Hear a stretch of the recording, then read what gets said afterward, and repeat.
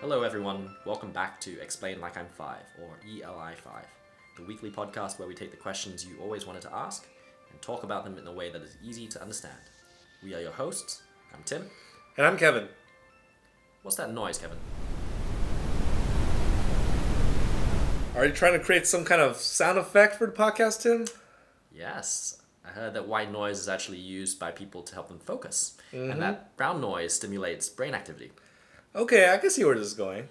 So, can you explain how these colored noises affect the brain? Yeah, it's pretty funny. The effect of various noises hasn't really been proven to do anything more than kind of basic relaxation. Okay.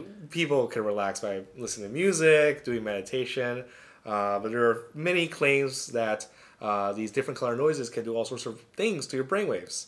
They are pretty good for blocking out distracting background noises and to allow you to focus on things like reading, programming, whatever else you need to get done. Well, that's a disappointing way to start, but why don't we dive into the differences between the different noises? Why are they And why they given have different colors? Yes, why do they have different colors?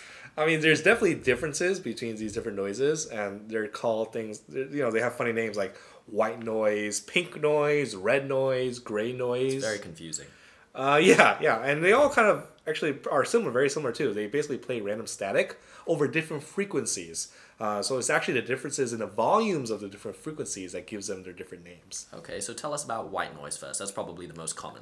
Yeah. So white noise, if you want to use the most technical definition, is really just a consistent noise that comes out evenly across all hearable frequencies. Okay, so let's digest that. So, say you're a musician, right? And when you play a middle C note, you're playing something that's about 261 hertz. That's how we describe frequencies here. Yep. That's the unit. So, white noise is actually just the equal amount at every hearable frequency from low to high. And, to keep the kind of music analogy going, it's like a gigantic band where each instrument is playing a slightly different note.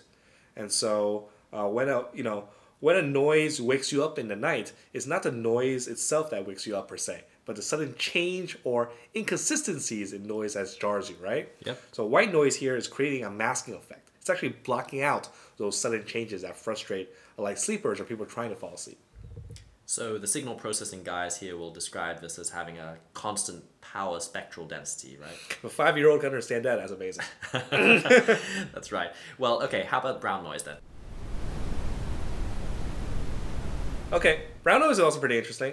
It's the kind of noise produced by something called Brownian motion, and hence its alternative name is also called random walk noise. But funnily enough, the term brown noise doesn't actually come from the color, but after Robert Brown, Robert Brown, yeah, the discoverer of Brownian. So he probably named the motion after his own self. But yes. Makes sense. So that's interesting, but isn't brown noise actually the same thing as red noise? Yes. The term red noise comes from this white noise, white light kind of analogy. Red noise here is strong in longer wavelengths, Okay. similar to the red end of the visible spectrum. Right. So low frequencies are loud, right? Okay. And higher frequencies are quieter until they are silent at the very, very highest of frequencies. I see. So it sounds a little lower, this brown noise or red noise. Some people talk about brown noise helping them focus. How does this work? Yeah, so brown noise can help you focus by, again, removing these auditory distractions. It's essentially the same idea as closing your eyes to help you hear or smell better, right?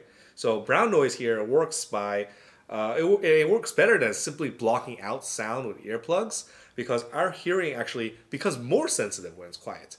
If you're ever in a very completely silent room, you can hear a pin drop. The faintest of sounds really stick out because your brain needs to assess all these faint sounds to ensure that they're important. There's no threat or your name is being called or whatever. So if you're listening to brown noise, you can't hear anything other than brown noise, right? So there's no other sounds for your brain to assess. Thus, your brain has determined that a brown noise was unimportant and could be ignored within a few seconds of turning it on. There's no more sounds to interpret. It's essentially the auditory equivalent of closing your eyes. It's much better than just blocking your ears here. I like that TLDR version, which is listening to brown noise is the auditory equivalent of just closing your eyes so you can focus. Yep. Cool. So for completeness, there are the two other colors that come up: pink noise and gray noise. Yeah, pink. Let's start with pink noise. Pink noise is kind of just a less intense version of red or brown noise. Pink, a lighter version of red. Right. The color analogy does work here. So pink noise, it uses a specific equation, which actually basically means lower frequencies are loud and high frequencies are quiet. And there's a kind of a smooth transition between the two. Okay, got it. So smooth, somewhere in between red and white. Yeah. Now how about gray noise? Well, remember what white noise is? Yep. Same frequency. Yep.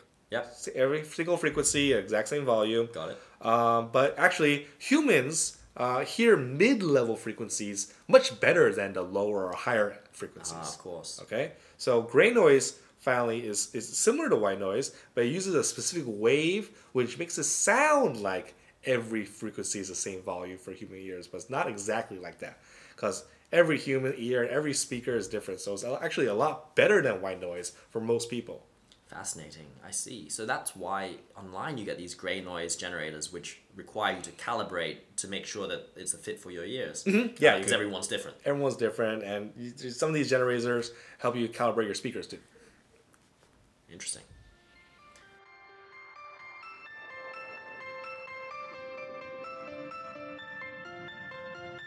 Did you learn something new today? If you did, please tweet us a thumbs up at ELI5 the podcast.